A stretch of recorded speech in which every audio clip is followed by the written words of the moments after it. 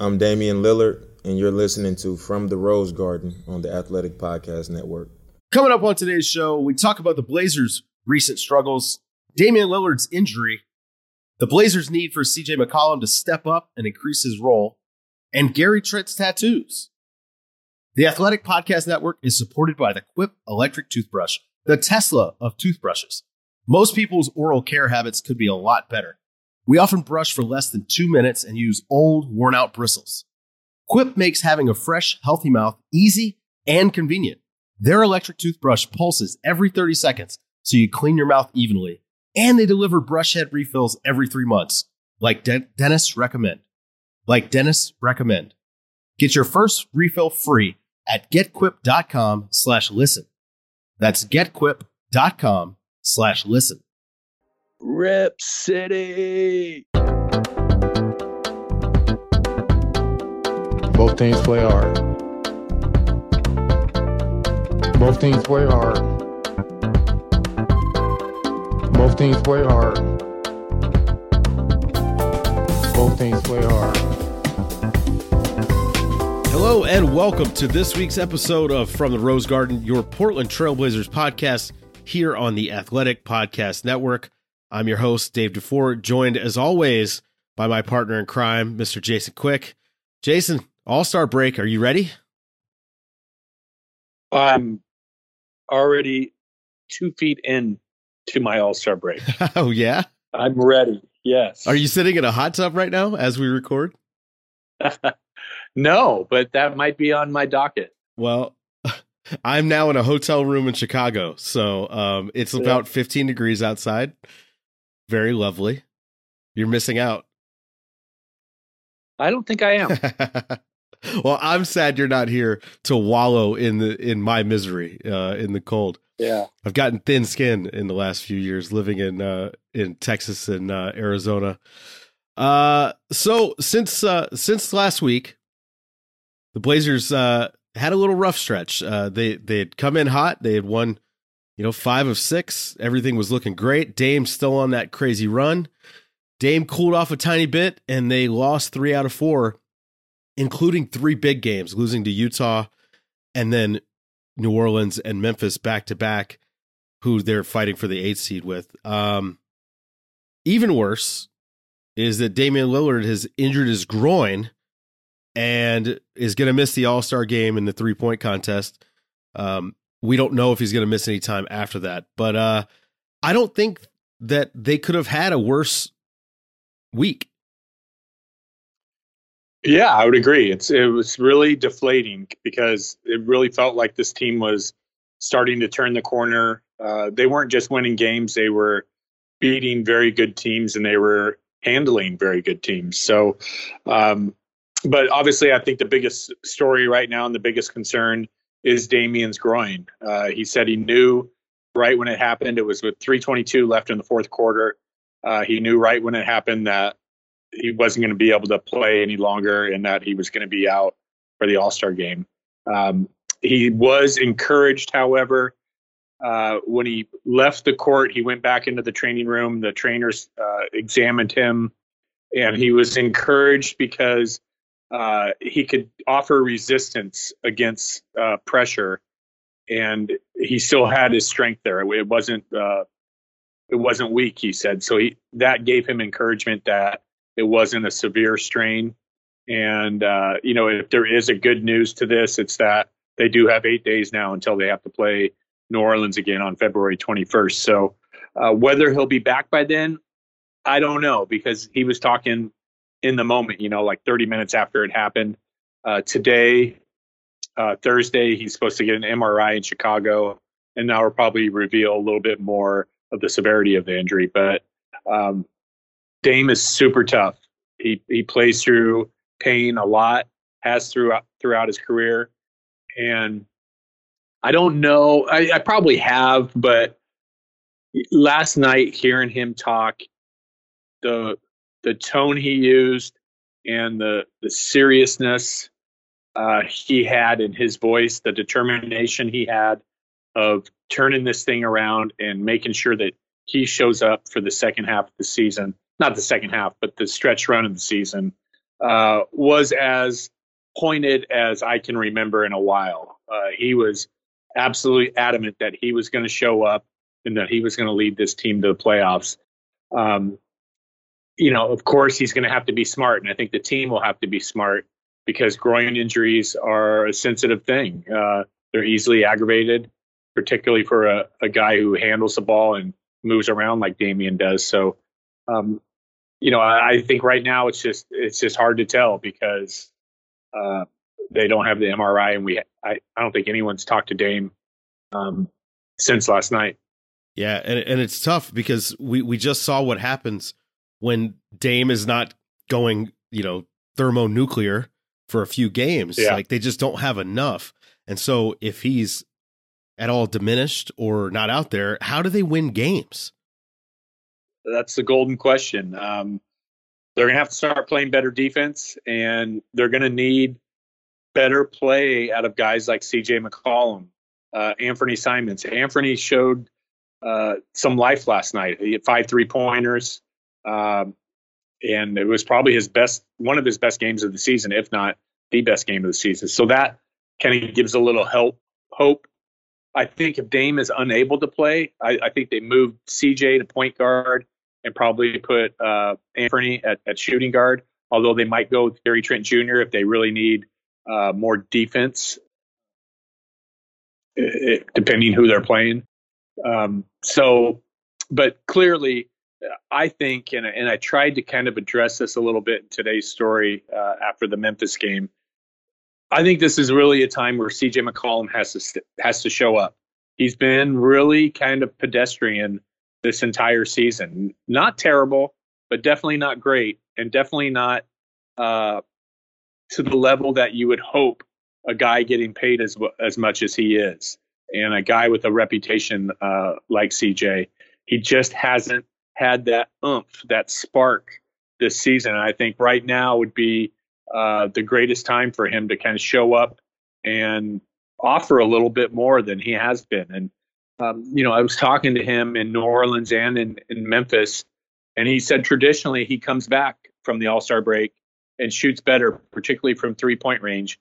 And he's right. And the 5 years that he's been a rotation player, in 4 of those 5 seasons, he's improved his 3-point percentage dramatically. I think one year he shot 47% from 3-point range after the All-Star break. So they're going to need that kind of production from him. And even if Dame is back and, kind of in his takeover mode, they're going to need CJ to play at a higher level, period.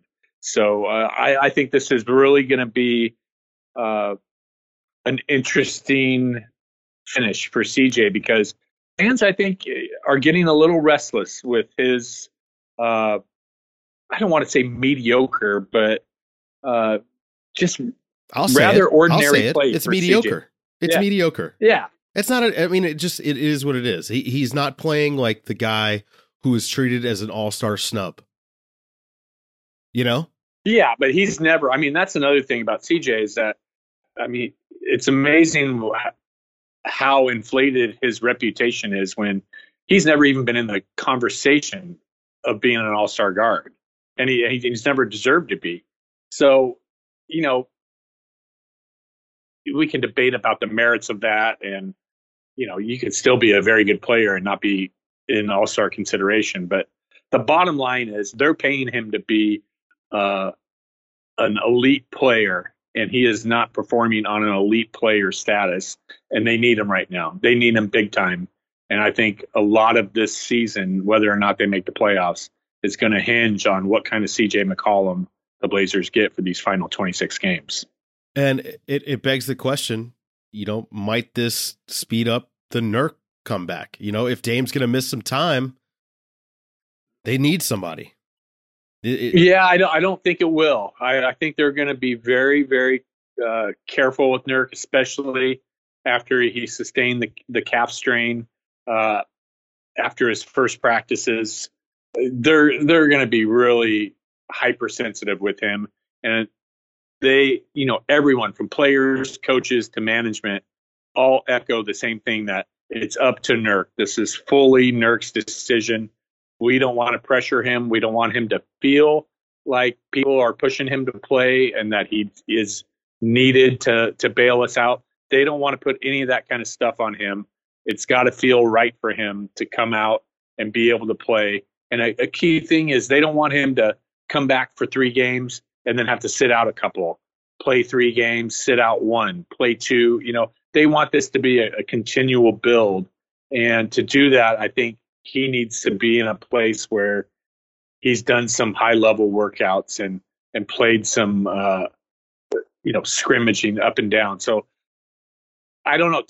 They're being very hush hush on this, but Terry Stotts says he hasn't practiced in 7 to 10 days.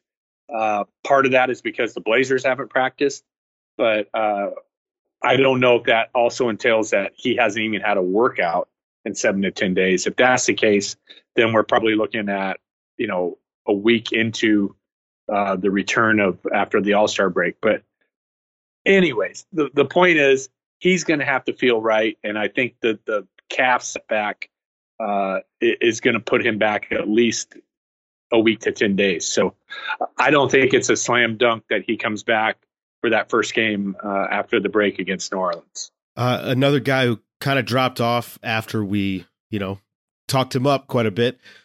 Gary Trent. I mean, listen, young players, this is how it happens, right? Like they have a nice stretch. You can't expect it to last forever. Is it teams adjusting to him, or is it just a couple of bad games? How do you feel about that? Well, I think the last game, Memphis, he was just off. I mean, his shots weren't just missing; they were splatting against the board and really clanking off the rim. And he wasn't the only one. Carmelo Anthony, I think, was 1 for 14 or 1 for 15, and a lot of his misses were way off too. It was just kind of one of those nights. And then in New Orleans, I thought Gary had a couple of really nice buckets, but then the game got so out of hand that everyone was kind of out of sorts. Gary's a very much in the flow of the game, getting his shot because of somebody else creating it for him. And once the New Orleans game got out of hand, there was no flow to the game. It was just kind of up and down rap ball.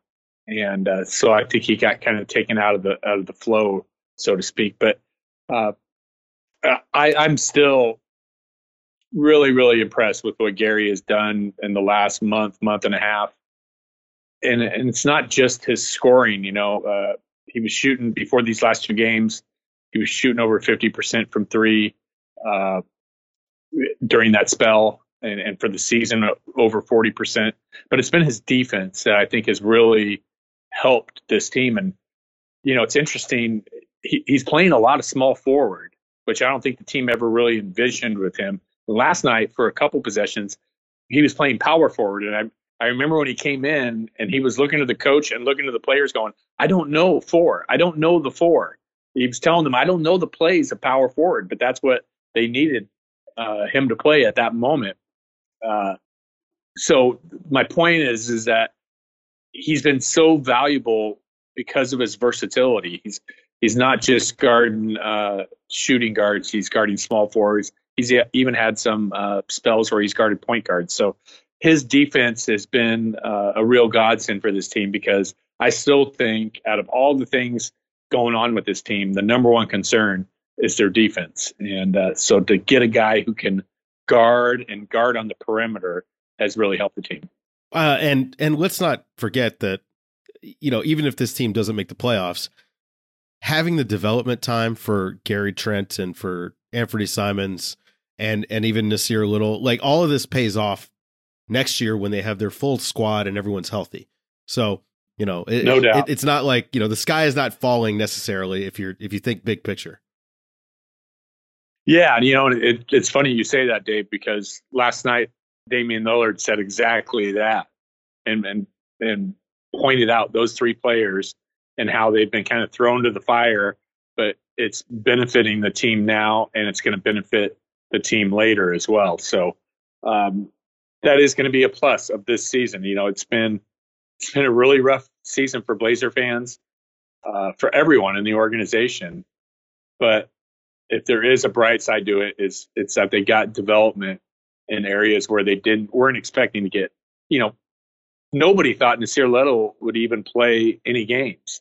And I don't think people thought Gary Trent would ever be in the rotation as well. But here we are, and, Nasir has shown he can play with these guys, and Gary Trent has shown that he deserves major minutes. And what Anthony showed last night was kind of, I think, what they were thinking was going to happen on a more consistent basis, where he can kind of change the complexion of a game just by coming in and boom, boom, boom, hitting threes. And all of a sudden, an 11-point deficit is, 2 points or you're even. So that is a good thing.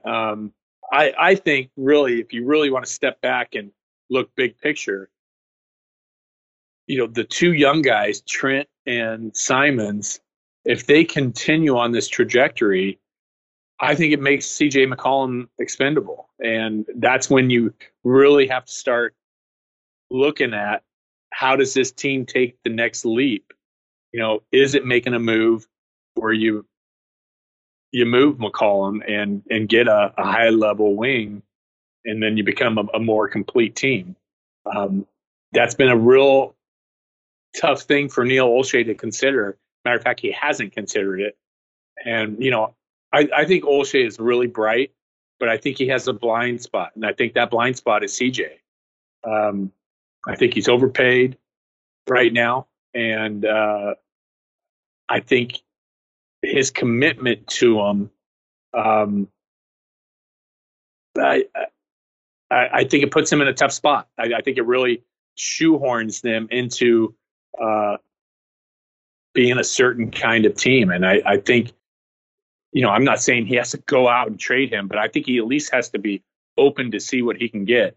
But so far, everything he tells people is Dame, CJ, and Nurk are untouchable. So I think with the development of Anthony and Gary, it makes that conversation a little more reasonable. You're not just throwing wild ideas out there. It becomes a little bit more reasonable when you have two capable guys who could step in and show that they can play rotational minutes. Yeah, and this team that has been lacking depth all year, next year, all of a sudden has a ton, with everyone being healthy, and you've got all these young guys coming up. I actually agree with you on the CJ thing. So as we wrap up, I want to talk about the Gary Trent story that you wrote that just came out a couple days ago, because I think it's incredibly unique. And my first question is, what made you think to write about his tattoos? Like, it's and you even talk about how personal the tattoos are for him. I mean, as a guy that has a lot of friends that have a lot of tattoos, I know that some people get touchy when you ask about their tattoos. I don't know if you ran into that before. So what gave you the idea to try to tell this story? Well, some background first. I mean, Gary was a guy who I didn't know very well at all. And he's not a jerk, but he has this appearance that he's not very approachable. He's always kind of distant. He doesn't make eye contact a lot. He's very to himself. He's very focused. And so I never shot the breeze with him or anything. Anytime I did talk to him, he was really pleasant. I remember I had an extended interview with him after his 30-point game on his 21st birthday. And I walked away going, God, he was a good interview. But anyway, so he started, piling these great games together, and it became apparent that, okay, this guy has elevated himself to being story worthy. And so after I believe it was the Miami game. Yeah, because he'd hit the 6 3-pointers against the Spurs that helped them win the game. Then he hit 2 late 3-pointers against Miami. And I was like, okay, I'm going to write on him tonight. He's worthy. And his group interview was just kind of, blah, blah, blah. And I kind of wanted to get into his summer and how he had improved so much and kind of the motivation behind all that. And I got him one-on-one. And as I was talking to him, I wasn't getting great stuff. It was okay. But I just kept looking at his tats, and I needed an opening. So I started asking him about it. And he really opened up. It was a great icebreaker. And so then we just went on every tat, and he told me the story behind each one. And I became enthralled, and I was like, you know what? I can't just write this story tonight. I need to really dive into this. So I asked him for his dad's number, called his dad, found out the whole story of him basically being trained since he was 5 years old. And not just, okay, let's go out and shoot some hoops, like dribbling around the track, dropping and giving 10 push-ups and 10 sit-ups every 100 meters. Being told at age 7 that, nope, you can't go to this birthday party this weekend because you have a game. I don't want you filling up with cake and ice cream because that's going to hinder your performance. Having 2-a-day workouts by age 9. This is really centralized and focused training at a very young age by a former NBA player. So, and then I tracked down his tattoo artist and kind of got the backstory to how thoughtful Gary was in choosing his tattoos.